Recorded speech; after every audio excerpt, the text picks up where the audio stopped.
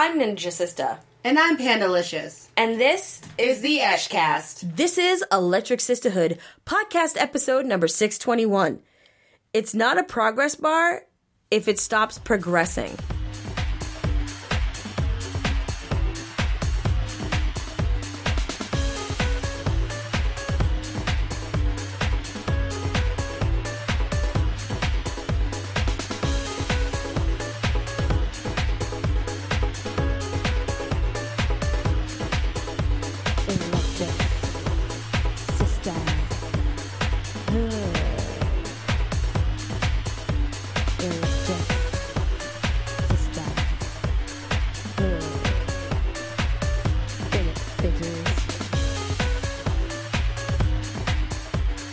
Alright, this is Electric Sisterhood, home of the original, the fucking original, girl gaming, tech gadget, and anime podcast. I am Ninja Sista. And I'm Pandalicious. Welcome to a brand new episode of our weekly podcast, Panda. Hey, bro. How you doing, girl? I'm alive. Yo. I'm breathing. Again, winning. You gotta celebrate the little victories. There are ups and there's downs, there's ins and there's outs. In and out. That sounds real good right now. Wish I wasn't on the East Coast, but whatever. You do what you can do, And give me some Shake Shack, I guess. Yeah, that's like your best equiv. Because Tasty Burger don't cut it. It does not. You are right. But anyway, enough about food. Let's talk about some video games and some anime and some other stuff, because food for our souls. There's a lot going on. We are on Kingdom Hearts Eve. Yep. Put my pre-order in on Friday. There you go. Did you hear about GameStop canceling some people's PS4 Pro Kingdom Hearts 3 bundles? Yes, I did. Okay, now we got to talk about this because Here's the deal. We all know that pre-ordering is a racket, right? Mm-hmm. We know this. We accept this. There are some things that, you pre-order because you want to make sure that you can play it moment one, and that's fine. I don't have anything against pre-orders. I do some pre-orders still for that specific reason. So I can download digitally early so I can start as soon as I'm ready to start and the game is physically available, right? Right. And I also see value in some of the special edition console bundles. If you've been waiting for a console, or let's say that there's, something on your console that's going on the fritz, so you're due to get a new console. If there is a console that is designed around a favorite game of yours, I also don't see any problem with getting that console bundle with the game. I think that if I've been having problems with my PlayStation 4, I can guarantee you I absolutely would have picked up that gorgeous white edition Destiny PlayStation box when I was getting ready to buy Destiny 2, if I was having problems with the console, or if I needed a backup console. Knock on wood, my PS4 has been rock solid from day one when I got it, so I don't have an issue. My day one Xbox, however, I am having some drive issues with it. So I will be getting a Xbox 4K box, an Xbox One X, when I pick up a 4K TV, because to me, then there's a benefit. I can retire my day one box, and I will have a 4K box paired to a 4K TV. Right now, I don't have a 4K TV or 4K monitor, and I'm not playing on my Xbox enough that my drive issue is an impedance. Especially because my drive issue is really my external drive. It's not the internal drive. Okay, it's an easier issue to fix, but I figure I might as well just, because I want to move to a 4K system to begin with, because I want to trickle down all my gear. I want to get a 4K Apple TV connected to a 4K TV and then have my 4K Xbox, because that's primarily where I game, is on my Xbox. That makes sense to do that upgrade, in that whole life cycle, as opposed to piecemealing it out, right? Right. But what I do think is really a dick move by a retailer is to let people pre-order a collectible console, which basically this is, when they know what number they're going to have, and to allow their pre-orders to go beyond what their initial inventory is going to be, and then days before everything is supposed to ship, which the date was even pushed back a week, which means they've known for quite a while what their entire inventory of these boxes were going to be. Right. To then days before it's going to ship, when people are thinking, I've got this PS4 coming and this game coming on launch day, to less than a week away, get an email saying, oops, so sorry. No, there's no oops in that. I'm sorry. There's no oops in that. And we'll give you like a $25 store credit for the inconvenience. Fuck you in your face. Fuck it. Fuck you. Fuck your mom. Don't fuck your mom. Fuck your mom. But, you know, it is where my innocent, you know, my inner Bostonian comes down. I was like, kid, like, nah, like this. Nah, like, bro. What the fuck you starting here? Like, this is some bullshit. Like, what the fuck? Like, what the fuck? Okay, yeah, and so there's been quite a few people that have been calling customer service and continuing to get the same line of, you know, due to unforeseen circumstances, we're not able to fulfill the order at this time. You know, your card hasn't been charged, and we're going to give you a $25 credit. $25 doesn't get shit at GameStop, except a GameStop gift card, which once again doesn't get shit at GameStop unless you're buying like a plushie. Bro. Not lying. You know, not even like a decent plushie nowadays is like $27. That's what I'm saying. Like, so maybe some thumb guards. Like, what the fuck are you doing? Like, that's not. The fuck is right. Especially if for, you know, some of these people, it was probably their console that they were getting. They didn't have or don't have a PS4 to begin with. You know, because again, there are people that get these consoles when a collectible console comes out. And finally a game comes out that they actually want on that platform. So I just think it's just really bad form all the way around on GameStop's part.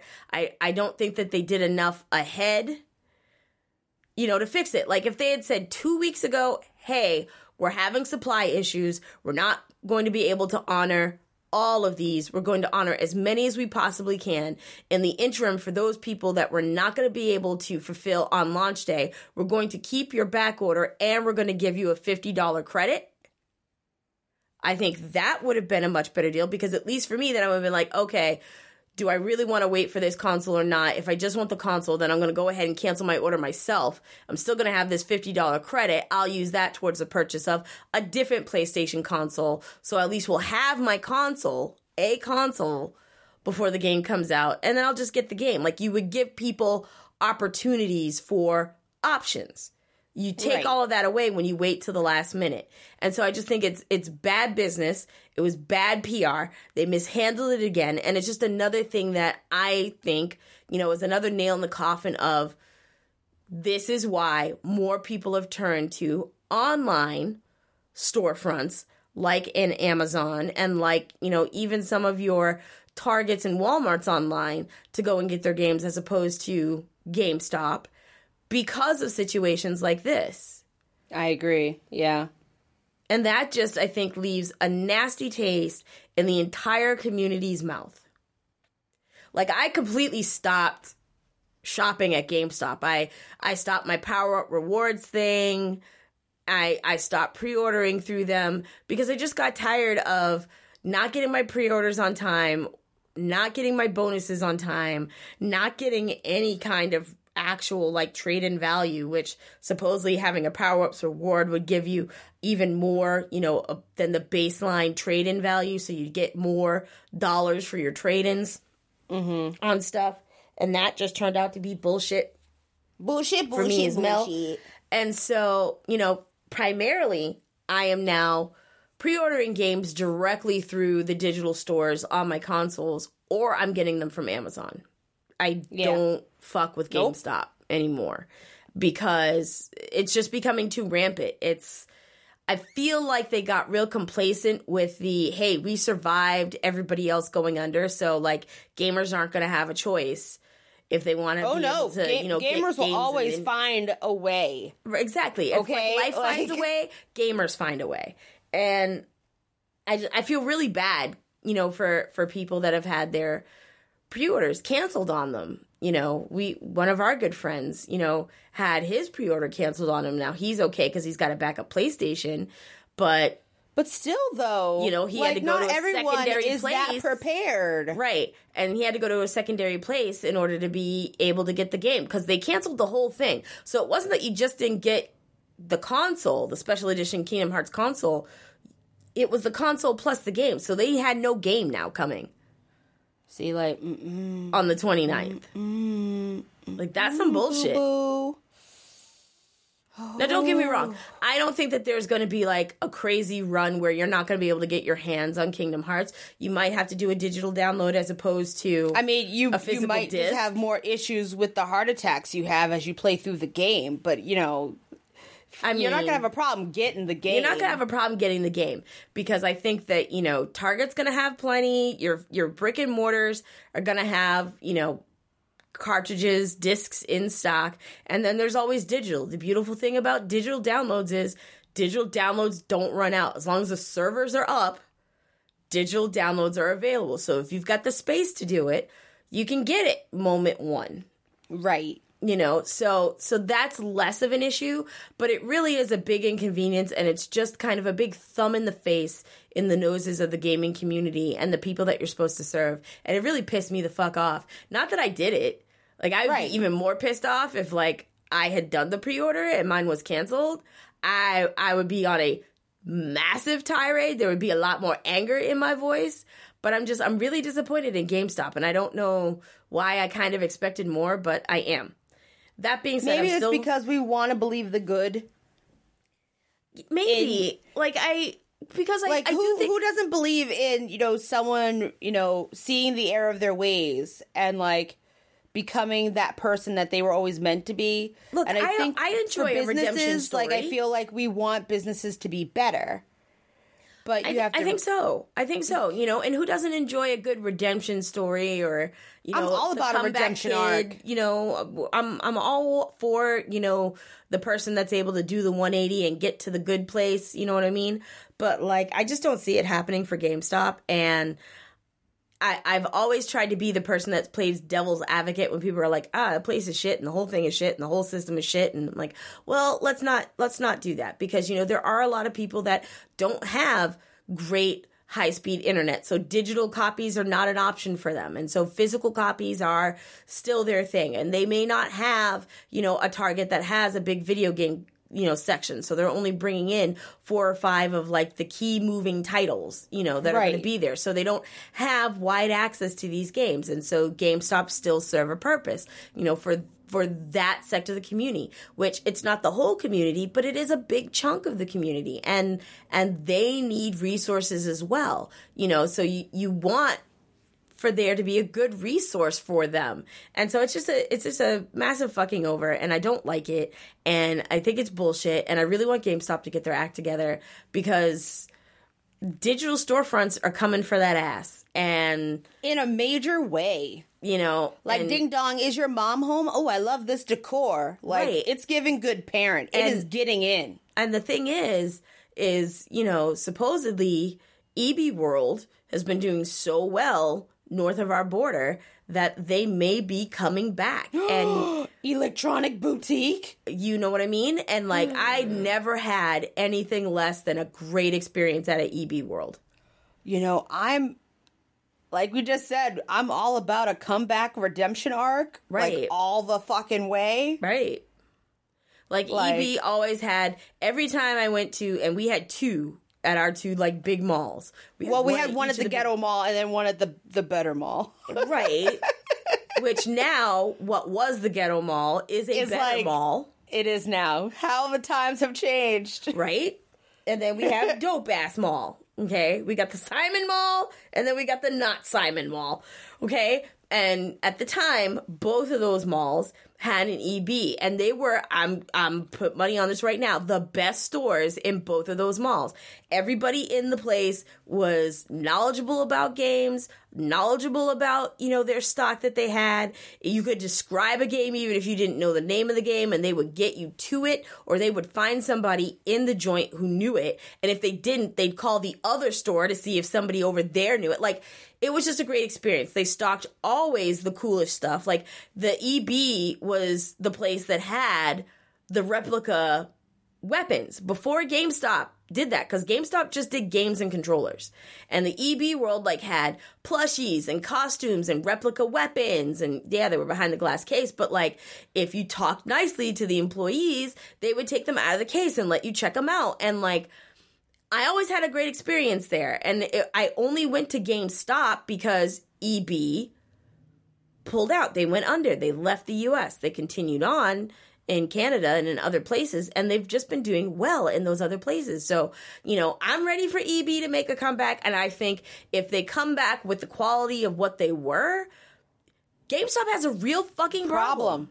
Yeah, for real. So, like, this kind of thing, they gotta fix, and they gotta fix it fast, because it's a problem. You know, like when I ordered my day one Xbox, okay, I ordered my day one Xbox while I was at the media briefing at E3. I remember. Okay, and I ordered it through GameStop, and they told me I was confirmed. By the time I got home from the trip, they were like, actually, yours is back ordered.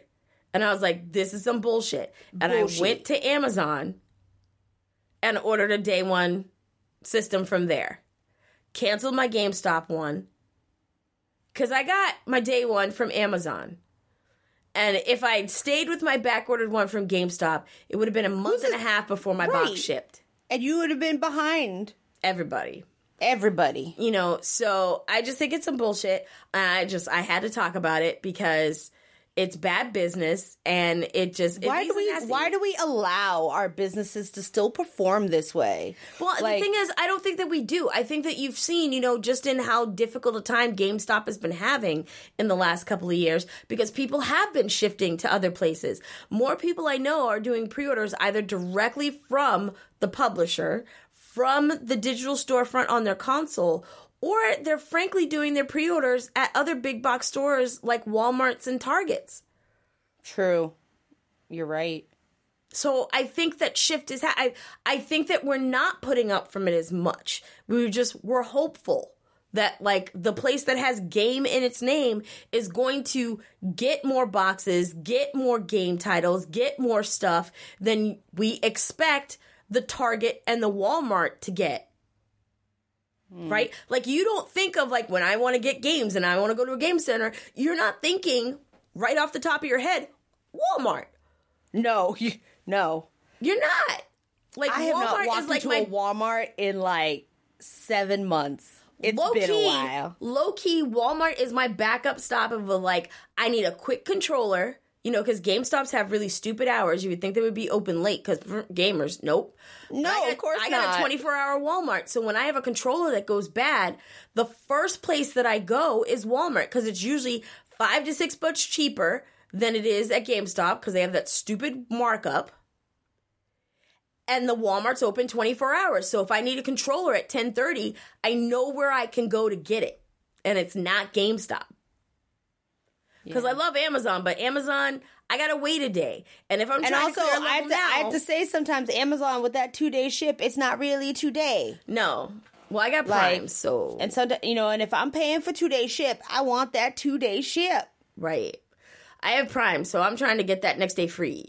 That's right? Where I'm living. I'm just saying, I have Prime, and, like, Prime is usually real good, but there have been, and I have to say, I have to give props to Amazon to this, because, you know, like, those times where, like, I've been primed, it was supposed to be 2 days, like, supposed to get it, and, like, if something happened, I got an email within the first 24 hours, and they also, like, refunded me a certain portion of that sale back. Like, that has happened more times than I can count, and I'm like, thank you, Amazon. And that's an automatic thing. Like, you didn't have to go search that out. No, they caught it before it even hit me to look. The preemptive thing, right? And it makes you feel confident in buying with them, because you know it's either going to get there in 2 days, or you're going to know within a day that it's not, and you're going to get some money back. They're going to do a make good.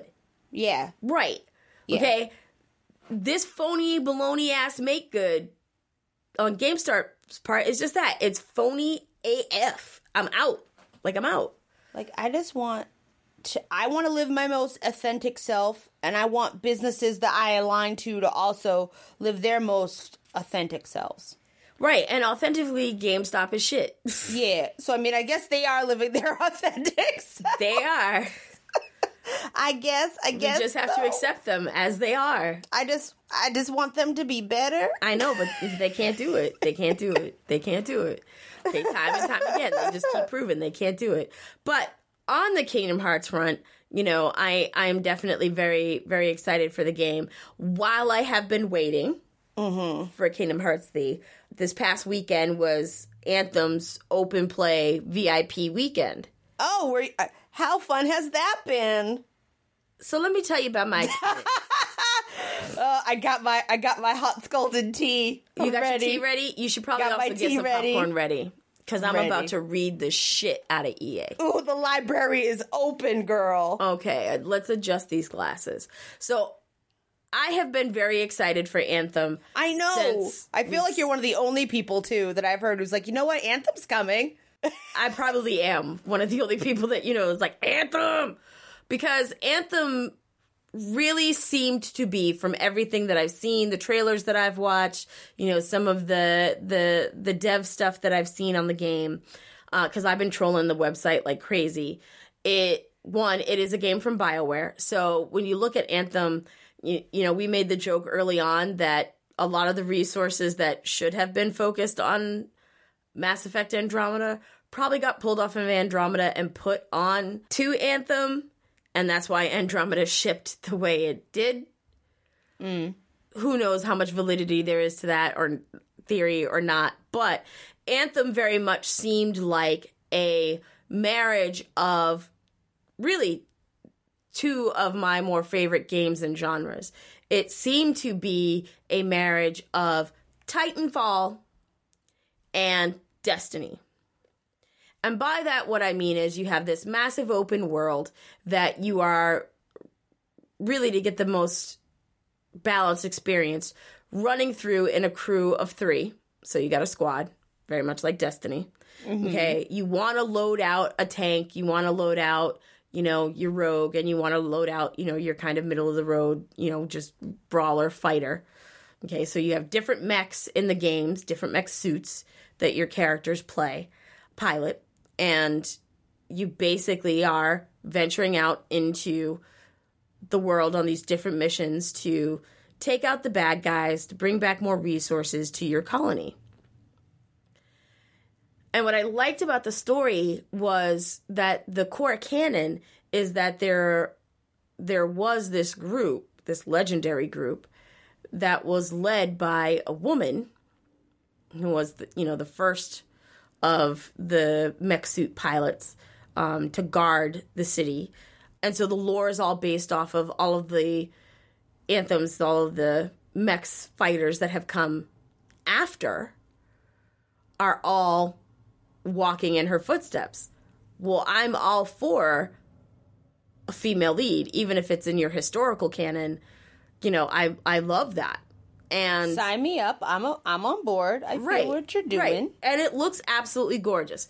And as always, I enjoy mechs and I enjoy the pew-pew. So when you put the mech together with the pew-pew... I mean, most times when you have a mech, your mech has the pew-pew, right? Like, how many mech games have you ever ever played that you had mechs that didn't pew-pew? I mean, there's some mechs that, weren't necessarily, pew-pew, but were, builder mechs. Okay. And so you can have, tanks that are not necessarily firing tanks, but are shields, so they don't really have, strong weapons, so it's not really useful to use their weapon, but really to actually use them as the brute force tank shield, But to your point, again, it's a gorgeous game made by BioWare, merging two of my more favorite things to use, to play, to be able to pilot, to be able to play as in games. So, I was down. I believe I said very early on, take my money. And this was on the heels of Andromeda. Because I stuck through Andromeda and I finished core story. I let them get through all their patches. Okay? And once they got through all their patches, Andromeda wasn't... You are so nice. And look, I believe in the Mass Effect franchise, and I also believe that Andromeda was meant to be so much more, and giving the devs the chance to properly finish the game. Very much like people that stood by No Man's Sky, and now look at where it is now. That's true. You know, people held out for it, and it paid. You know, so you can't always throw the baby out with the bathwater. And I feel like that's especially true now in this digital age where we live, where DLC is so prevalent and patches are so prevalent. You know, before, 10 years ago, you bought a game on a disc, that was the game.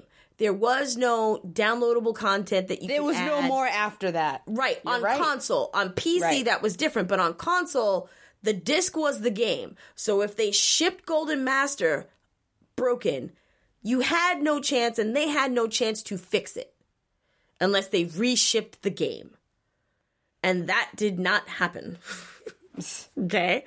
Right. But now in this digital age, you can release a game, and if, after you've pressed all your discs, you've found an issue, you can release a day one patch that can be downloaded right then so that the player never experiences that brokenness.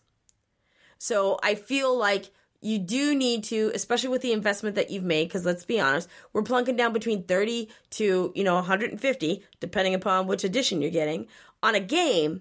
You've got to give the developers the opportunity that if there is a problem and now they can patch it, to live through a patch. Okay, if it takes 3 patches on launch day to fix a problem, you can definitely throw some shade and some side eye, but respect the fact that they can patch it. And they put in the effort to patch it, right? I mean, I feel like now, at least from what I've heard from, because I do have some friends who, work in games, fairly big ones too, where I have heard that they already have teams working on, like, they already have an idea of what may or may not work on release day. Yep. And they already have dedicated teams working on whatever those issues are. Generally, it happens more for PC than console. But I've heard that, bigwigs already have dedicated, patching teams already ready, already kind of working on those. They're hoping to get that fixed before Golden Master, obviously, before it gets pressed. But if they don't, they do have that contingency and that backup. Right, and you want to have that. So let's fast forward. Very excited about the game. I had not pre-ordered Anthem yet. Oh, just because pocket's a little light, had to pay the mortgage. No, I understand. Big girl pants on, okay. And the game first, and the game doesn't come out until the 21st of February, so I've got some time. I was like, whereas like Kingdom Hearts is going down this January, so I'm like, I got some time. I don't have to pre-order it, but I was looking forward to the VIP weekend. I subscribe to EA Pass's thing, and so, that lets me in without having to pre-order the game. So I'm like, I'm down. I'm going to preload this sucker, and when I get back from work, I'm going to jump in. All right, so I had not been on the internet to hear about the difficulties people were having. All I had seen were that a couple of my favorite streamers over on Mixer had been playing the game, and it looked absolutely amazing. And I was just like, I need to be in this. Like, I was watching my friend Moto, who, if you haven't checked her out, please do, mixer.com/Moto, was playing the game, and she was literally in her mech suit, flying over this gorgeous, lush canopy of trees, and then engaging in a firefight. And I was like, I want to go to Dare. So I was really looking forward to the end of the day. Got home, got my pizza, was ready to just dig in and game. Yeah, my Friday night, game night is primarily pizza, chips, and let's go with whatever game I'm going to play until I fall asleep on the couch with a controller in my hand. And then my husband wakes me up and is like, babe, you should go to bed.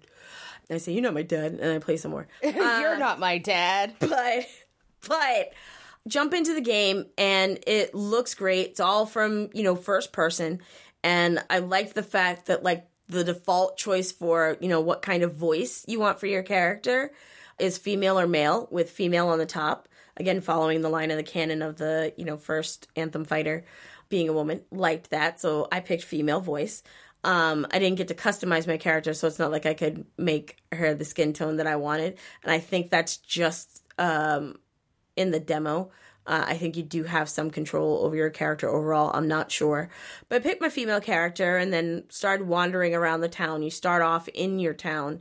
and a bunch of characters that are in like this little marketplace you can't talk to yet. Like, this is available in the full game. This is available in the full game. Basically, what you can do right now is you can free play, so we can drop you on a map, and you can just play with like a bunch of people, play against a bunch of people, and just like blow a bunch of things up. And I was like, no, thank you. I would like to not battle royale. It's like, oh, you know that thing that's really in right now? That's all you can do. Because you don't know who I am. But they give you that as an option. They give you a mission as an option that you can run. And then they give you one other thing. And I was like, I'm going to run the mission because, like, that's what I want to do. I want to experience some of the core gameplay. I will say that the demo download was about 24.5 gigs. So it didn't take like forever to download, but it was a chunk to put on. The demo said that it started you at level 10, and through the demo weekend, you could get up to level 15. They would let you know that like all the embellishment stuff, so like the in-game crap that you can buy, that I don't as yet know if the embellishments actually affect your Anthem suit in any way, shape, or form, or if they're just, cosmetic. But they were like, everything that you could buy is just going to cost 25 gold just for the purpose of the demo, for the demo weekend, which, leads me to believe that things will have different cost structures when the full game comes out. But I'm like, okay, I didn't find any of those anyway, because I was just like, get to this guy, talk to this guy, so you can go to do the mission and go to do the mission. So I load up to go to do the mission, and it's a long load screen, but I'm like, I know what this game looks like, so like I kind of expected it to be a long load screen. But after about, I would say minute 4, I was looking at the progress bar at the top of my screen and seeing that like I had less than like an inch of the progress bar for it to go, and it just seemed like it wasn't moving. That's 5 minutes later, it still wasn't moving. Huh. Another 5 minutes after that, it still wasn't moving. I waited for a half hour. Help. And with this loading screen at this point, there's no music playing, there's no image changing, so I thought the game froze.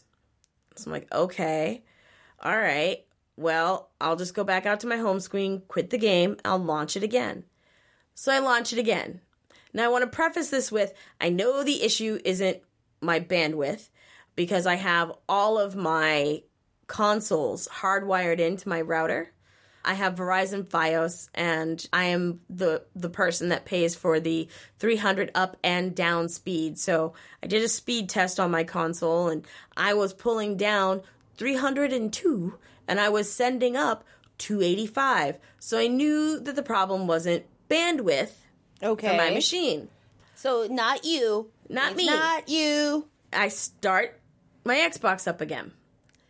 And I start the game up again. And once again, I'm back in the city, and it's running no problem. It's letting me pick the menu to pick the mission. Once again, I pick the mission, and the loading bar seems to be loading much faster than it did before. And I'm like, okay, cool. I must have just, hit, a hiccup. No big deal. Because I match made pretty quickly. Because you have the option of playing a private game or playing a public game. The game recommends that you play public because that will match make you with 2 other people, because again, they recommend that, hey, Anthem is best played in squad form and not necessarily by yourself. So I'm like, yeah, I want to get the squad experience. I want to find a squad.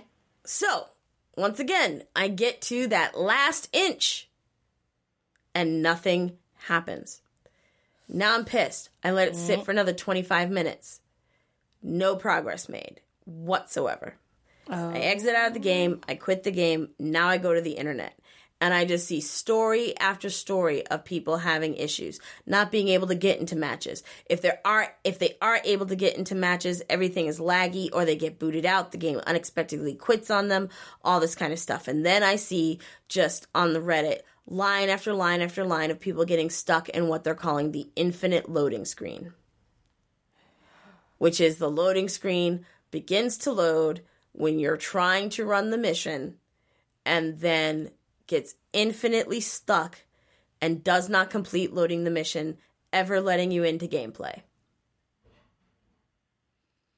And EA even made an announcement about this by Saturday afternoon because so many people were pissed. The VIP weekend was primarily for people who subscribed to the EA Pass or people who pre-ordered the game.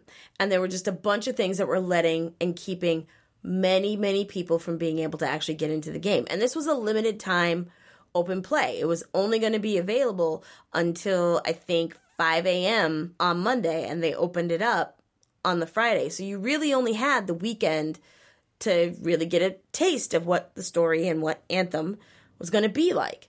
And for so many people who this was one of their pre-order bonuses, not being able to get in and play is a big problem. And EA even said, like, you know, first and foremost, you know, we want to say that, we know these are the issues. We play tested a lot of things. A lot of people are trying to say that, you know, we didn't prepare enough servers, and that's not the case. We knew that there were going to be a lot of people, so we made sure that we had enough servers to handle the load. And, you know, it's great to hear those words, but we've also heard that before. You know, the Star Wars game. That's right. Had server issues. I was about to say. When it launched. And we heard the same story. It's not server balance. It's not server load. We tested it internally. We made sure we had enough. Like, we were covered. That wasn't the issue. It was this. Same thing happened when the first Star Wars game came out.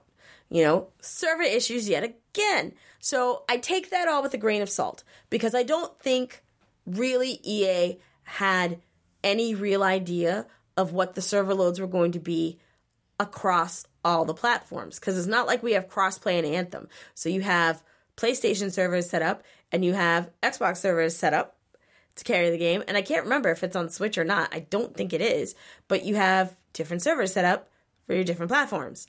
Okay. And if you're not paying close attention to your orders and your pre-orders, you don't really have an idea of how many people are going to hit your platform. And many times I think, you know, there's the attrition rate that you think of like, okay, but for all these people that like got this pre-order, not every single one of them is going to try to play at like exactly the same time. So, what? Right. But that's one of the things. Guys, we're not that you have popular. An attrition rate, okay? Not everybody that pre-orders the game is necessarily going to jump in to your beta weekend, right? Life shit happens. You get sick. You got other things that come up. You might not be able to play until the second day of the open beta, right? So you don't buy and set up your server load or test your server load for, okay, what happens is every single person actually tried to get on this thing the moment we opened up the servers. You don't test for that. Because strategically, that will probably never happen. Now, if you're smart, it's your backup test, so you can make sure that you have a server load that can handle it, just on the, like, unbelievable chance that it could happen, that you do that. But the main issue that they're saying was causing issues, because in all the tests that they ran on their stuff internally, they weren't seeing these things, like the infinite load, that they keep saying, you know, is only hampering a handful of people. I'm sorry, almost everybody I know, with the exception of 3 people that were trying to play the game this weekend, all got stuck on the infinite loop issue. But other people were having issues because for the folks that pre-ordered, there were some entitlements that you got, you know, some free gear and things like that, like they usually do with pre-orders.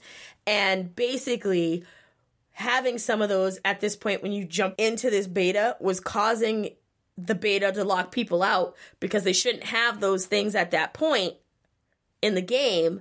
And so the logic was just off, and it was keeping those people from being able to get in because they had those items, because they were entitled to have the items because they pre-ordered the game. So it's like just like little checks and balances like that they didn't check before they launched, which caused a whole bunch of issues. Supposedly they had that fixed, but one thing I will give them credit for is they were honest and upfront, and they were like, look, like, we're trying to figure out and fix this infinite load screen thing. We might not fix it before this beta weekend is out. And so that really pissed me off, because I had planned for my segment today to be on Anthem and my hands-on experience with it, because we didn't go to E3, so we didn't get to do a hands-on experience with it at E3. So this is going to be my first crack at Anthem. And in all honesty, this first crack was also going to kind of be the, okay, is it crack and do I need it in my life, and am I going to pre-order it kind of deal? Because that's, for many of the games that I play, my litmus test. If I have a demo of it, or I'm able to play it early through early access, if I have a great experience with it during this period, you know, the pre-Golden Master kind of like period, that's when my brain goes, yeah, if I'm enjoying it this much right here, then I'm going to enjoy it pretty much when the game comes out. So yeah, I can justifiably pre-order it because I know that I'm not putting good money out for bad, right? Right.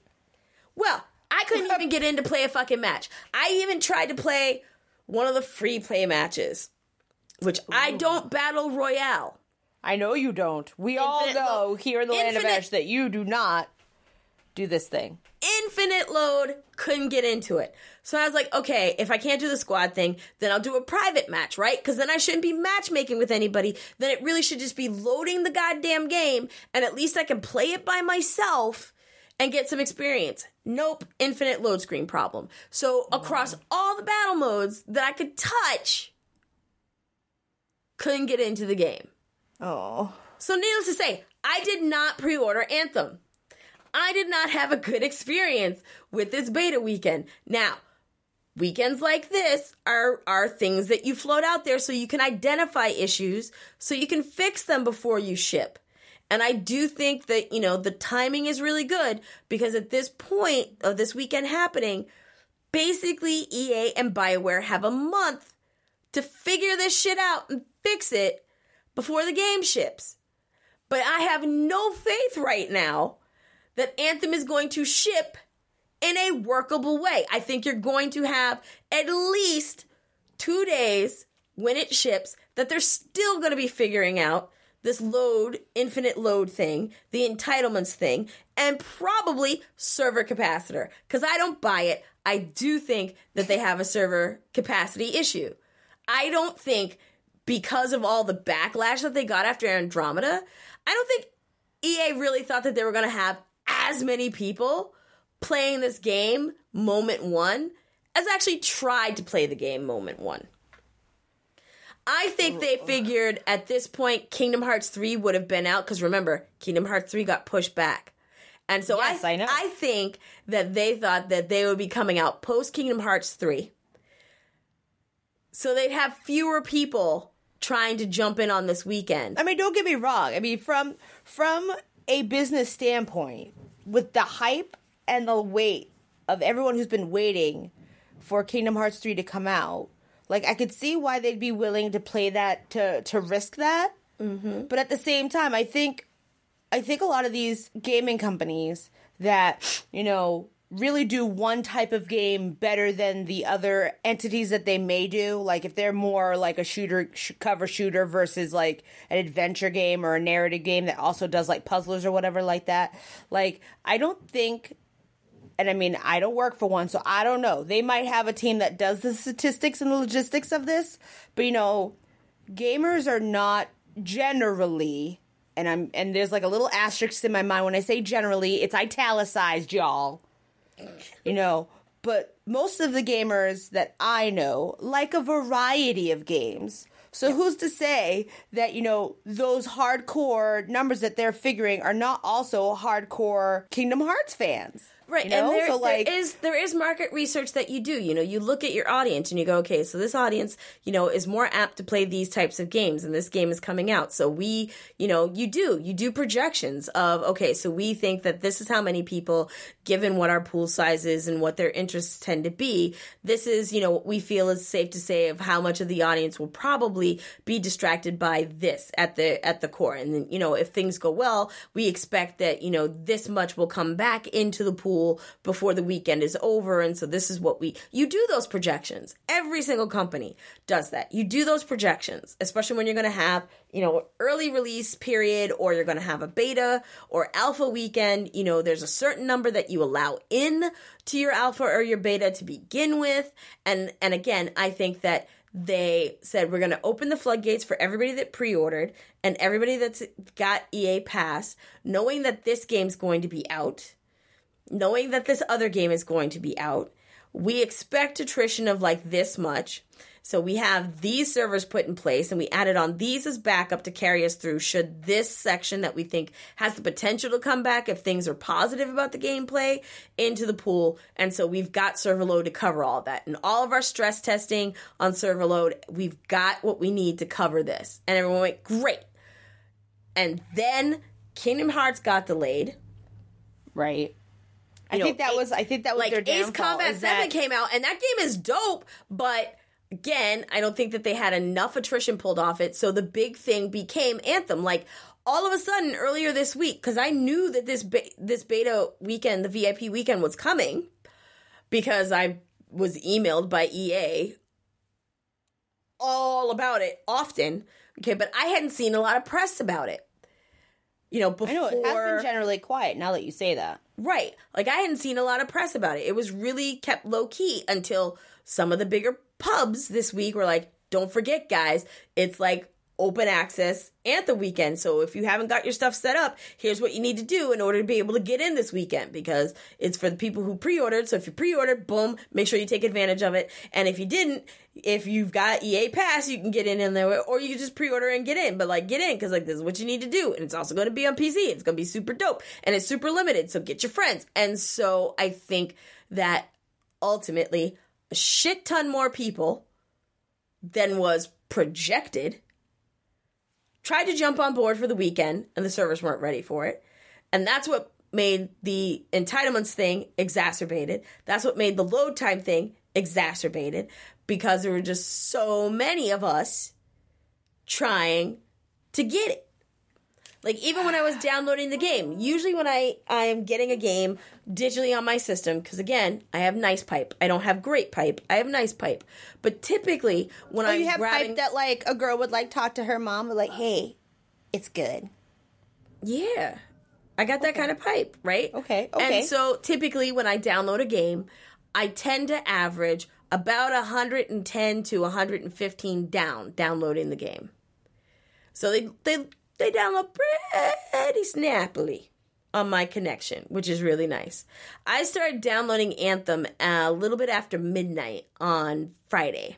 It was downloading at 24 meg at the highest. Okay, and so that's a limitation of the server sending. And originally I told my husband, I was like, yeah, so our network has gone to shit right now. I was like, I guess we have machines backing up, because I cloud back up a couple of my production machines. And he looked at me, he's like, there's nothing wrong with our network. And I was like, I bitching him all the time for slowing down the network. And when the cloud backups are happening. And I'm like, well, I guess I'm going to do something else while this takes its sweet ass time to download.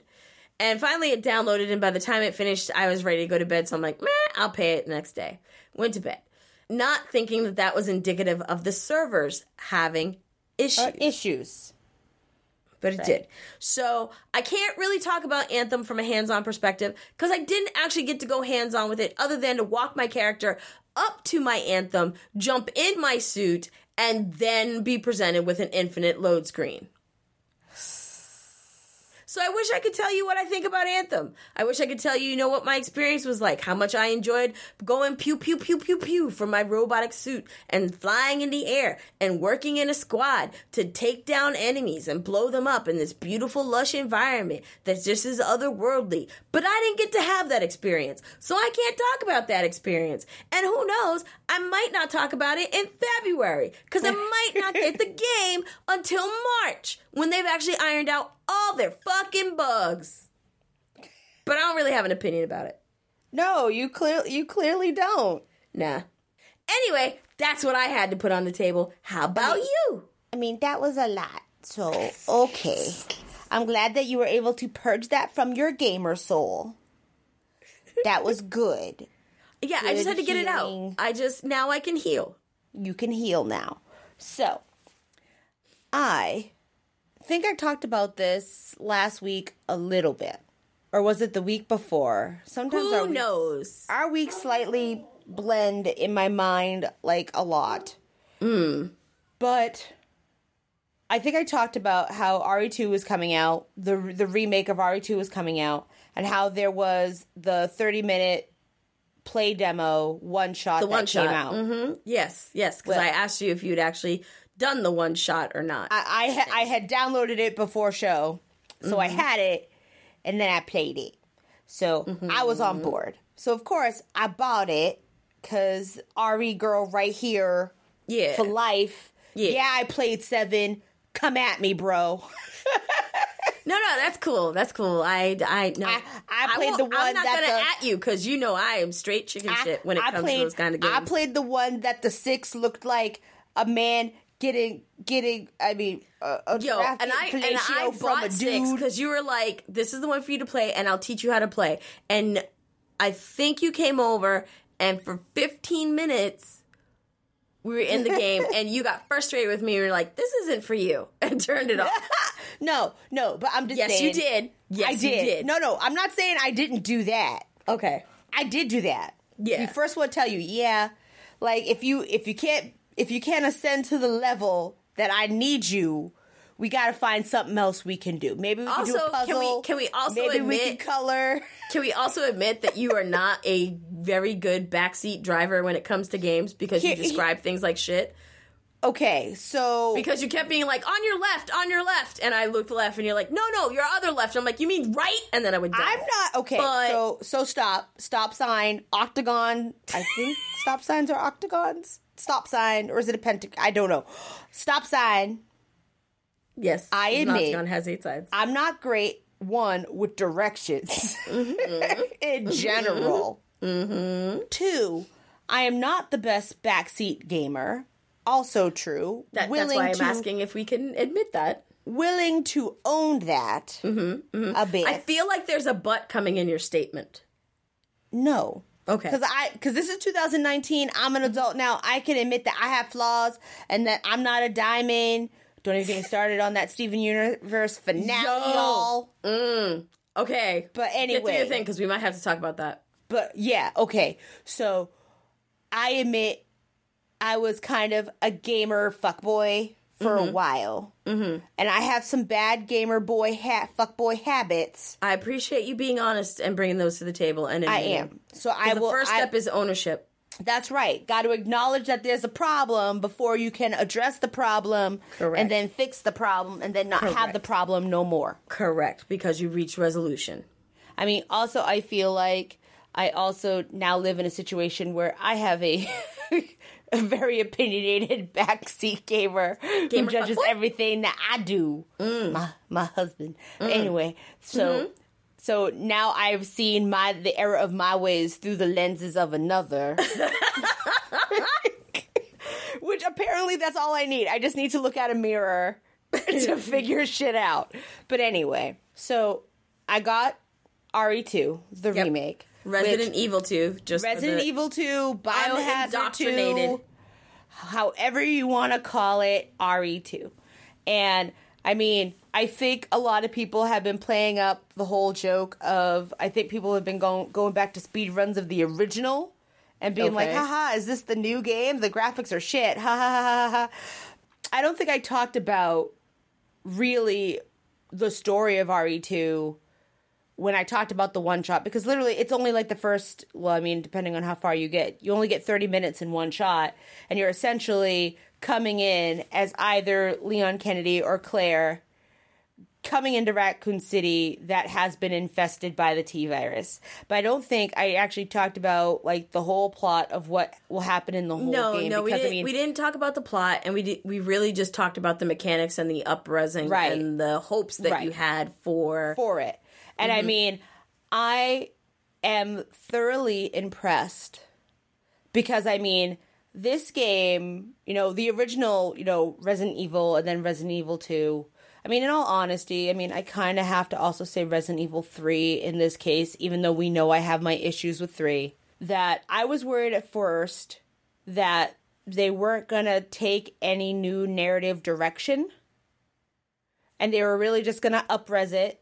They made some of the controls clean, but I was worried that, like, it would take some good pages from RE4, take some really good visual cues from RE7, but I was worried that we would lose the nuance that the original RE2 gave us back in 1998. So for some of y'all, you weren't bored in 1998.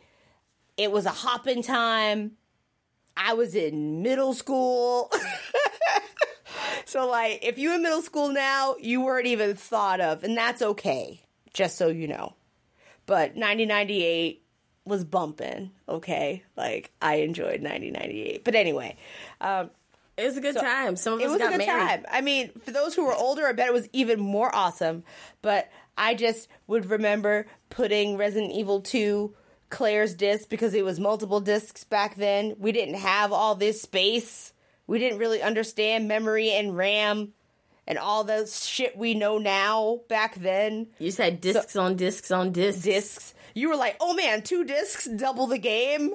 Sort of. That's legit. Like, you're like, I got 2 games.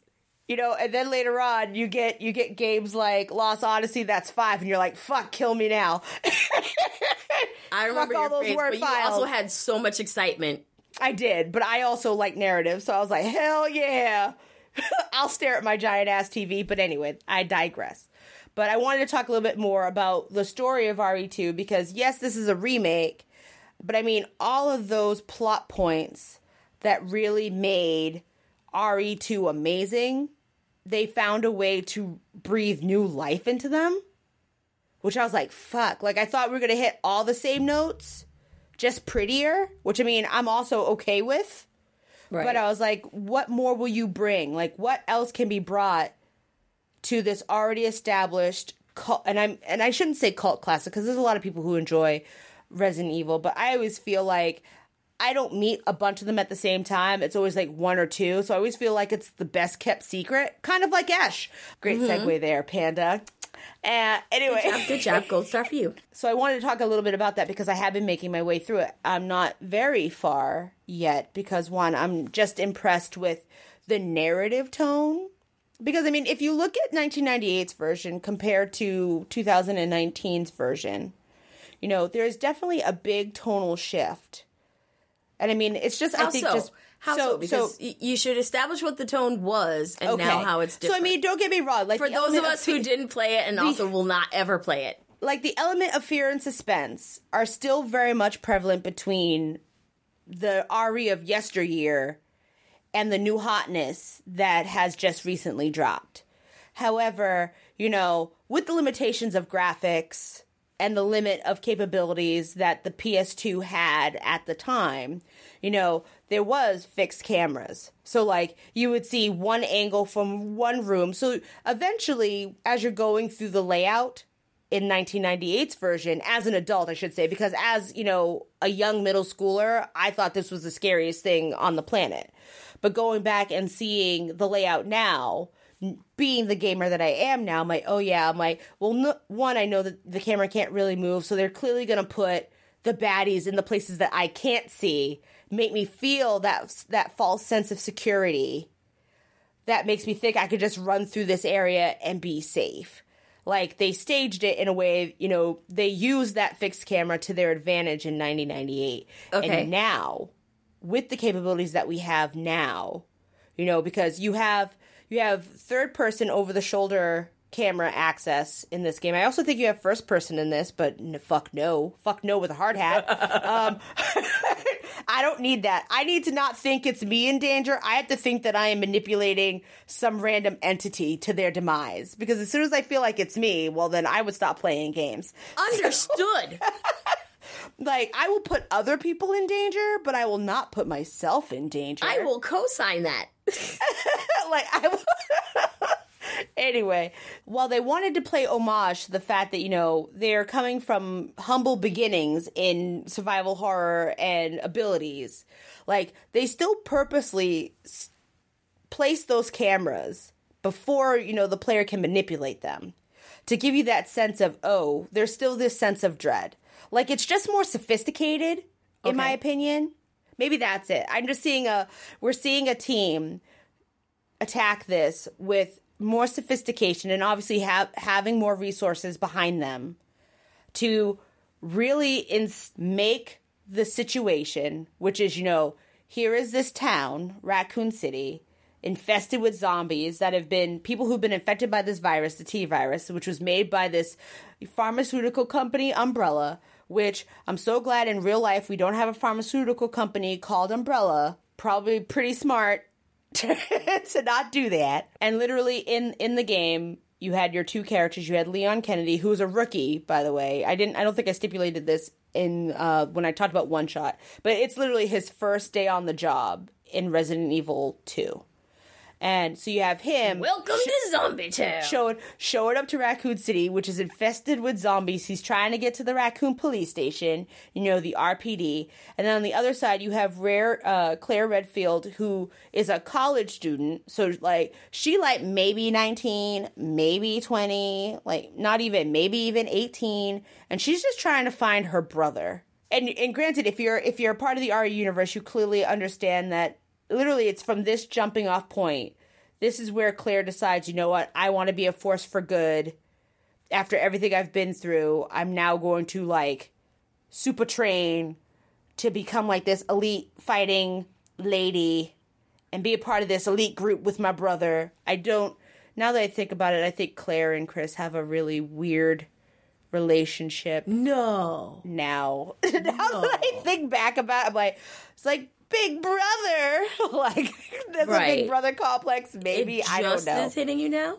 There's so much fan fiction I could write, but, I'm an adult now. I need to pump my brakes and be humble. But anyway, so Claire had gotten some indication that Chris was somewhere in Raccoon City. So that's why she goes to Raccoon City. Right? So here are these two people who do not know each other because Claire and Leon do not know each other, but they do end up encountering each other, or at least as the 1998 version kind of stipulated through their gameplay, that while they're not aware of each other, the things that they are doing in the space are affecting each other as they travel through the dilapidated Raccoon City, and they uncover more things about Umbrella. And then they find out that Umbrella is not only, doing all this crazy shit to Raccoon City, but that, some of the government in Raccoon City is allowing it to happen. Because, when a big company's like, hey, I'll give you all this money if you, give me that weird dilapidated farmhouse that's, 2 miles out of town. And you're like, hey, I got potholes that need filling. We have a few millions if you'll just look the other way for a couple of weeks. Hey, there's a mansion on the outskirts of Raccoon City. We know the dude who owned it. I mean, he died of mysterious circumstances. So, we want to liquidate his assets. Here's, $2 billion. Just don't ever go near that house. And then, if you hear gunshot, just turn the other head. Just look the other way. Here's some Toll House cookies. Don't they smell nice? We put walnuts in them for you. Go about the other way. And as you're playing through RE2, you find out that the police chief of Raccoon City has been allowing Umbrella to do shit for money and for silence until, all of a sudden he wakes up from his nap and he finds out his whole town is essentially zombies. And those who aren't zombies are very quick to become zombies in the course of... I can't even honestly tell you how long the events of RE2 are. Because, if you're a speedrunner, you can get this done in 2 hours. So, this game could take the course of, a week. And it doesn't feel like it. I feel like now, in this newer form, I really do love the pacing and this direction. And zombies are kind of pretty much like zombies are kind of like Toll House cookies now. They're kind of a common staple in a lot of mediums now. Do you just want Toll House cookies? I think I just want to eat, but I just want the action of eating. No, but I'm just saying, zombies have they've lost their real sense of danger. Okay.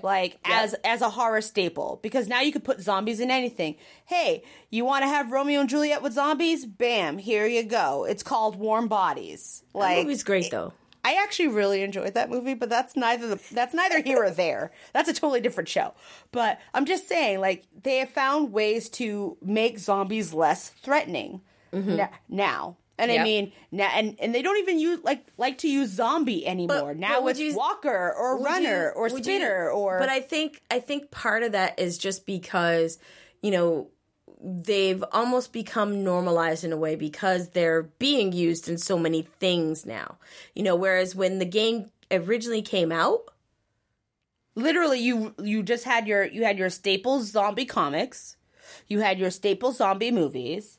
Like, they were still, like, the hot new it monster in Horror Lane. Everyone's trying to get in bed with zombieism. But now you have so many different things. You know, you have your warm bodies of the world, and you have your Walking Deads, and you have... I mean, and now in the real world, you have your zombie 5Ks, which, I mean, you don't actually run, because, I mean, I don't do actually 5Ks, I actually shouldn't say that, because there's several Reddit threads that I am in horrible debates with. Because in my mind, when you're undead, you don't have the muscles. The muscles in your body deteriorate, you wouldn't be able to run. So therefore, you are not a zombie if you can run. You're just some weird mutation of set. But whatever. That is also a totally different show. Getting back to the game and your experience with it. Getting back to the game. They have found a way to really elevate and bring us back to a point where, you know, these unknown entities, these zombies, because they're zombies, are scary and are meant to be feared, and there's a reason. And, like, I dig it. Like, I mean, I have played so many hours of Resident Evil 2, especially back, like, in 1998. All the things that from that nostalgia part of my brain that's like, okay, I remember what happens when I'm in the police station. These beats are going to happen. And granted, they do happen in this new version, but they don't happen with the same stakes involved. Mm-hmm. And not with the same, you know, narrative tonally. Like, the narrative tone is completely shifted to a far more serious, sinister thing, which has caused me, even as a veteran, seasoned player of the franchise, to go, whoa, not going to go in there bullets blazing this time. Mm-hmm. Even though it's like, oh, this is where, like, the liquor's going to show up. And the liquor does show up, but doesn't exactly show up the way my nostalgia memories remember the liquor showing up. Mm-hmm. Once again, liquors can suck ass. Like... I didn't like liquors in 1998, and I certainly don't like them now. Like, I thought they were gross and terrifying back then in their pixelated state. So now in the RE engine that we've seen come out of 7, they're even far more gross, and they have far more abilities in their movement than they did then. Mm-hmm. So it's like, fuck me. But it's like a good fuck. Like, not a bad one, like a good one, but you're like, damn it. Like, I wanted to be like the king on the hill. You wanted to be the boss. Mm-hmm. I want to be the king on the hill because this is like my franchise, but my franchise is like, hey, we appreciate that you know this, but you don't know this. Like, this is RE2 after a Princess Diaries makeover, and it's like the picture of old RE2 and like the new one. It's like legit almost a 10-year challenge, right? It's like, this is what you thought it was. That's exactly what it is. And like, but you have like your before and then your marginally better before and then like the super grand reveal. And you're like, oh man, you have had a glow up. And I'm all about it. Okay, so here's the question that I have then to wrap it all up. Because you are a seasoned person, at least for our team, when it comes to RE, right? In the whole environment. Yeah. Would you say that if I had not played Resident Evil back in 1998? Yep. Okay. If I hadn't touched it. Okay. Would this Resident Evil be a good place to start? So here's what I'll say to that. Okay. Because, I mean, as I said during, when I talked about the one shot, is that Capcom has been going back and has been up-resing older versions, because we actually got an up-res of the original Resident Evil in the same engine as 7. Yep. So, I actually honestly feel like, in terms of the narrative, and, I mean, I'm a narrative junkie, like, I would probably just encourage that you went and played 1, the remake of 1 that they did, the up-rev, first. Okay. But if you jumped into RE2, the remake now, it still rings true to canon, narrative. So it wouldn't necessarily be a bad start point. It wouldn't be. And I mean, in all honesty, remember, I didn't play Resident Evil in order. I played 2 first, and then went back to 1. Gotcha. And then went, okay, 1, 2, 3, what the fuck happened in 3? what the fuck, Jill? Then 4, oh my God, we're back at it again. Leon in the glow up. Well, I mean, I wasn't saying glow up back then, but Leon in that leather jacket, though. And then 5, hey, we in Africa, about time. Oh, wait, we have a black character who's shooting black people who have turned into zombies. You know, but you could also play the white dude, but maybe you shouldn't. If you're going to take out the brown folks, let's have a brown folk. Any way you do this, it's not good, right? It's not good. It's like, either black on black crime or you're a black token who's like, I'm down to slaughter my people. Right. Right? Or you're the white guy slaughtering the brown people. Like, any way you slice it. There was no way to cleanly slice that pie. There was no way.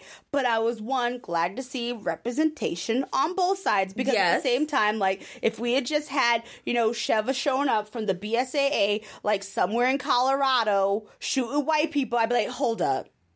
Who this? Hold up. Right. Like, I'm glad that they, set a story in a region that we hadn't seen. Right. I was very appreciative of that. Representation, also good. Okay. There were steps made in a direction that could be progressive. That's good. However, ... we haven't seen Sheva since then. Right. Like, come on. Like, she could go other places. You could put her in China. She could go to Japan. She could go to Australia.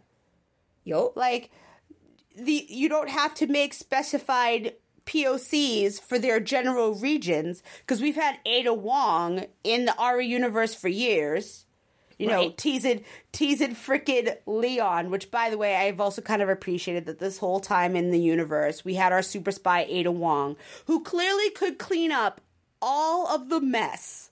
Like, she got the in. She got the shit. She's a super spy. She could do it. But she has her superiors are just like, nah, Ada, our regular police forces can handle this.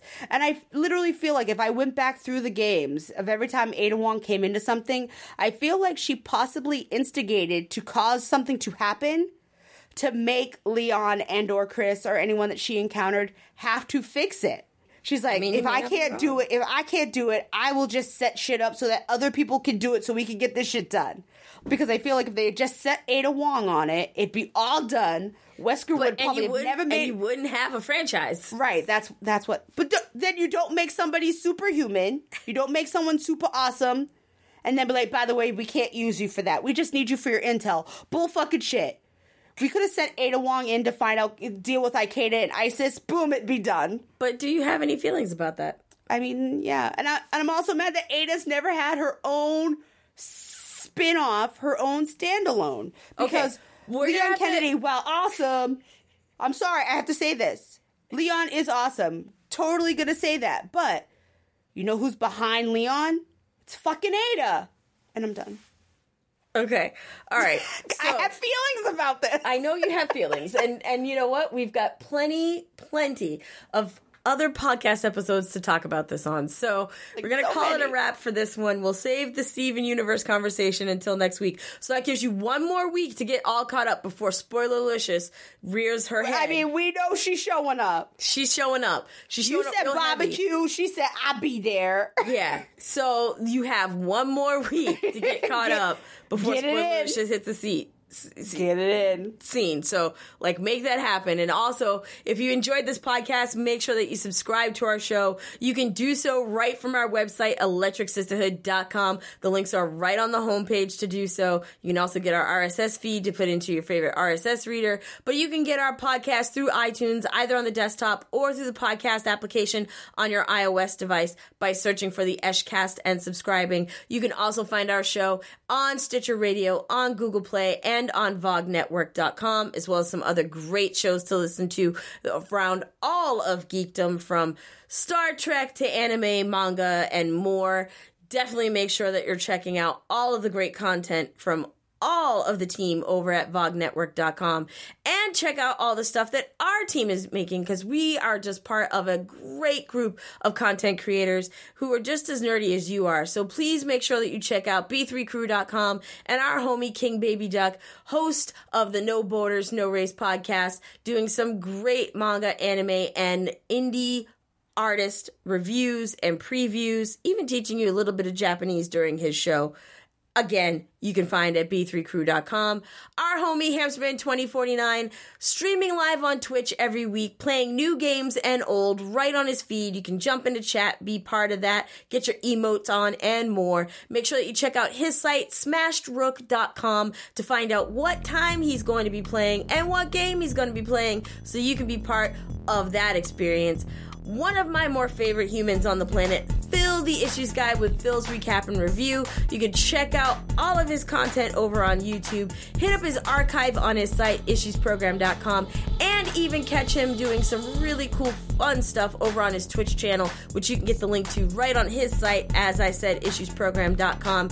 And last but certainly not least, the homies over at nerdcrave.com, keeping you up to date with all the stuff that nerds crave, whether it's comic books or anime, manga, movies, TV, or more. If it's nerdy at all, the nerds over at nerdcrave.com are chatting it up. So with that, it's time to wrap this one up and call it a day. As always, I am Ninja Sister.